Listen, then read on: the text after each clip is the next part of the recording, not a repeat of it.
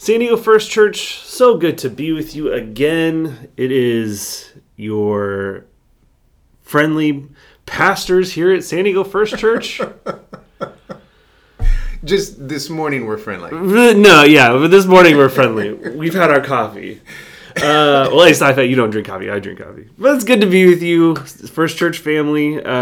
This is Pastor Matt. And this is D. And this is Pastor D. And we are continuing to talk through the different lectionary passages that we encounter this week. This coming week, it is Palm Sunday or Passion Sunday. Wow. And we begin Holy Week. And as a part of this practice, we've been going through the different lectionary passages as a part of our Living Lectionary series. And so if you have your devotional, there's a slight change that we are going to be making. We're going to be looking at Matthew chapter 21, starting in verse 1 through 11, which is the passage that we will be preaching from this coming Sunday. I will be preaching this Sunday, and so I will give you my first impressions and chat with Dee all about it. Matt, could you just for a moment explain that this wasn't a typo, but in the lectionary there are sometimes options as to whether a particular Sunday, like this one coming up, would be what's sometimes referenced as a Palm Sunday, yes, or a Passion Sunday. Yeah, in fact, there are three different passages that are given for this Sunday. Matthew 27 is one of them. A selection out of Matthew 26, which you'll be teaching on in Morningtide. Yep. And then the Matthew 21 passage. And that is because it depends on how you see this Sunday. It's either the beginning of Holy Week, the beginning of Passion Week, in which Christ is ultimately going to sacrifice himself on the cross and die and be raised to new life, or the initiation of the kingdom of God, beginning with his entry into Jerusalem, the triumphal entry. Yeah. So it's one of those, and I can't remember how you frame it, but it's one of those pictures that if you see it one way, it looks like a rabbit, and the same picture, kind of flipping your eyes a little bit, and then looks like a duck. That's kind of Palm Sunday here, and why we have so many different passages associated with it. Which one are you calling the duck here? No, I'm sorry. That's probably not. I'm not entirely sure. There's probably, I could make a guess, but.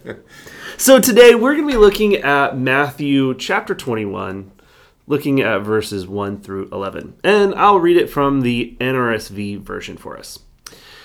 When they had come near Jerusalem and had reached Bethphage at the Mount of Olives, Jesus sent 2 disciples, saying to them, "Go into the village ahead of you, and immediately you will find a donkey tied and a colt with her. Untie them and bring them to me. And if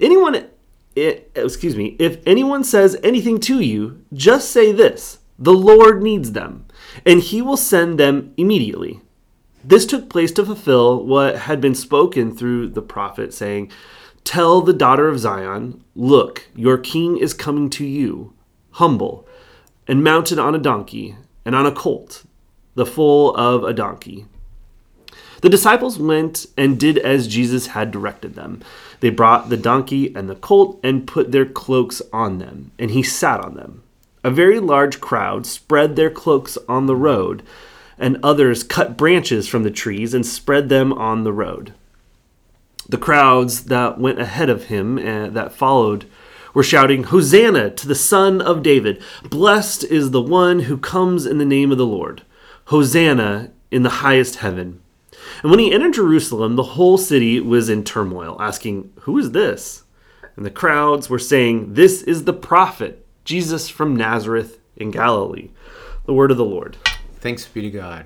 So, Dee, although I am preaching from this passage this coming week, I would love to hear your first impressions as you read this passage in Matthew 21. As I've said sometimes in the past, there are some things that just strike you as curious. Yeah. And my guess is, as you've worked on this, you've taken some of those curiosities and began to unpack them. But I just find it interesting what the symbolism is that ties to the colt and the donkey, and how that plays itself out in this storyline. And my recollection is the contrasts of what might be happening in other parts of the Roman Empire and maybe even other parts of Jerusalem near this time. I don't know why I'm moved, and I don't know that I've been moved by this in the past, but that the crowd's taking their cloaks and laying them down feels like such a gesture of here are my possessions, the things I have. This is the one in whom I'm placing my hope, and just the symbolism among a group of people who are not particularly known for their wealth. Yeah. And that this whole parade is not an expression of extravagant wealth. Yeah. But it's an expression of Hosanna to the highest, and becomes like a ultimate religious expression of what I believe in, my values, my hopes. Yeah. And for some of them, they have no evidence of what that hope will lead to, just that they've heard this is the one, the prophet from Nazareth. And I think I'm just moved like the crowd in these moments, not knowing all that it means. Yeah. So you mentioned the colt and the donkey. Yeah. And both of us, kind of even before we started recording, we were commenting on it's kind of an unusual sight. Like, it says that the blankets were on both the donkey and the colt, and that Jesus rode on both of them. Yeah. How did that work? Well, yeah, how does that work? Is it just like a big horse kind of at that point? Like a front end and a back end? Yeah. Or yeah, is it side by side? Is he laying it, is he planking across both? Oh my goodness. Are they side by side? Or are they head to front? Like, okay, you just took all the sacredness out of this storyline for me, Matt. I know, I'm so sorry. I find that an oddity here. Yes. I will also comment that I think one of my favorite lines in the entire Bible is in this passage. Which one? Where Jesus says, explains what they're going to do. And then he says, and if you run into anyone, like, stopping you from borrowing this colt and this donkey, say to them, the Lord requires it. Like, as if, like, that is just like a trump card, a thing that happens. Yeah. Like, yep. The Lord requires this burrito. Like, there's no equivalent in our own, like, vernacular of this happening. Like, it's such a, like, to me, just like a, wow, that, I guess that worked. Yeah. Like, just saying the Lord needs this. And I wonder the extent to which, in religious circles, the abuse of power Oh my gosh, in modern days, where that becomes in essence the public appeal for I need your money because the Lord requires it. Yeah, that's the dark side of this interpretation. That is the dark side of this. But you're absolutely right about that. Like, the Lord requires me to have a G6. Yeah, exactly. Which doesn't seem, it seems in contrast to a donkey and a colt. Yeah. But apparently it worked here. It worked here. Yeah. Well, when Christ says it, it's one thing, I guess. I agree.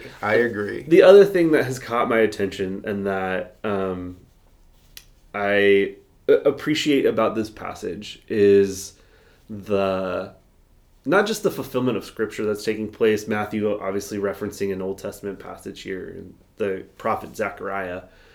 But that it sets up the rest of the week. And how it sets up the rest of the week, not in the entry aspect of it. You mentioned like what is happening elsewhere in not just the Roman Empire, but probably in the city, Jerusalem, where Pontius Pilate, the governor of the town, would have made a big to-do of making sure that people knew that Roman authority was in the building. At a time when Jerusalem itself grows to max capacity, with everyone coming in to celebrate Passover, which is the big Jewish holiday, right? In which they are celebrating the liberation of the Jewish people from foreign oppressors. And Rome would want to make sure that they knew that such a thing cannot be repeated here in Jerusalem. And would require kind of a show of their own force. Strength and force in this moment. Yes. Absolutely. That there would have been a military parade similar to what Jesus does in coming into Jerusalem. But I love that what takes place is not the the turmoil that is mentioned here is not the turmoil of the Romans showing their force, but the turmoil is the coming of this Jewish rabbi into the city who is celebrated, fulfilling scripture that points towards the fulfillment of a Davidic king. And that is what is creating turmoil. And we'll unpack that probably a little bit more on Sunday. That sounds fantastic. Fantastic. What a great reading. It's a fun one. Yeah. Good to be with you this morning, D. You as well, Matt. Thanks. Look forward to Sunday.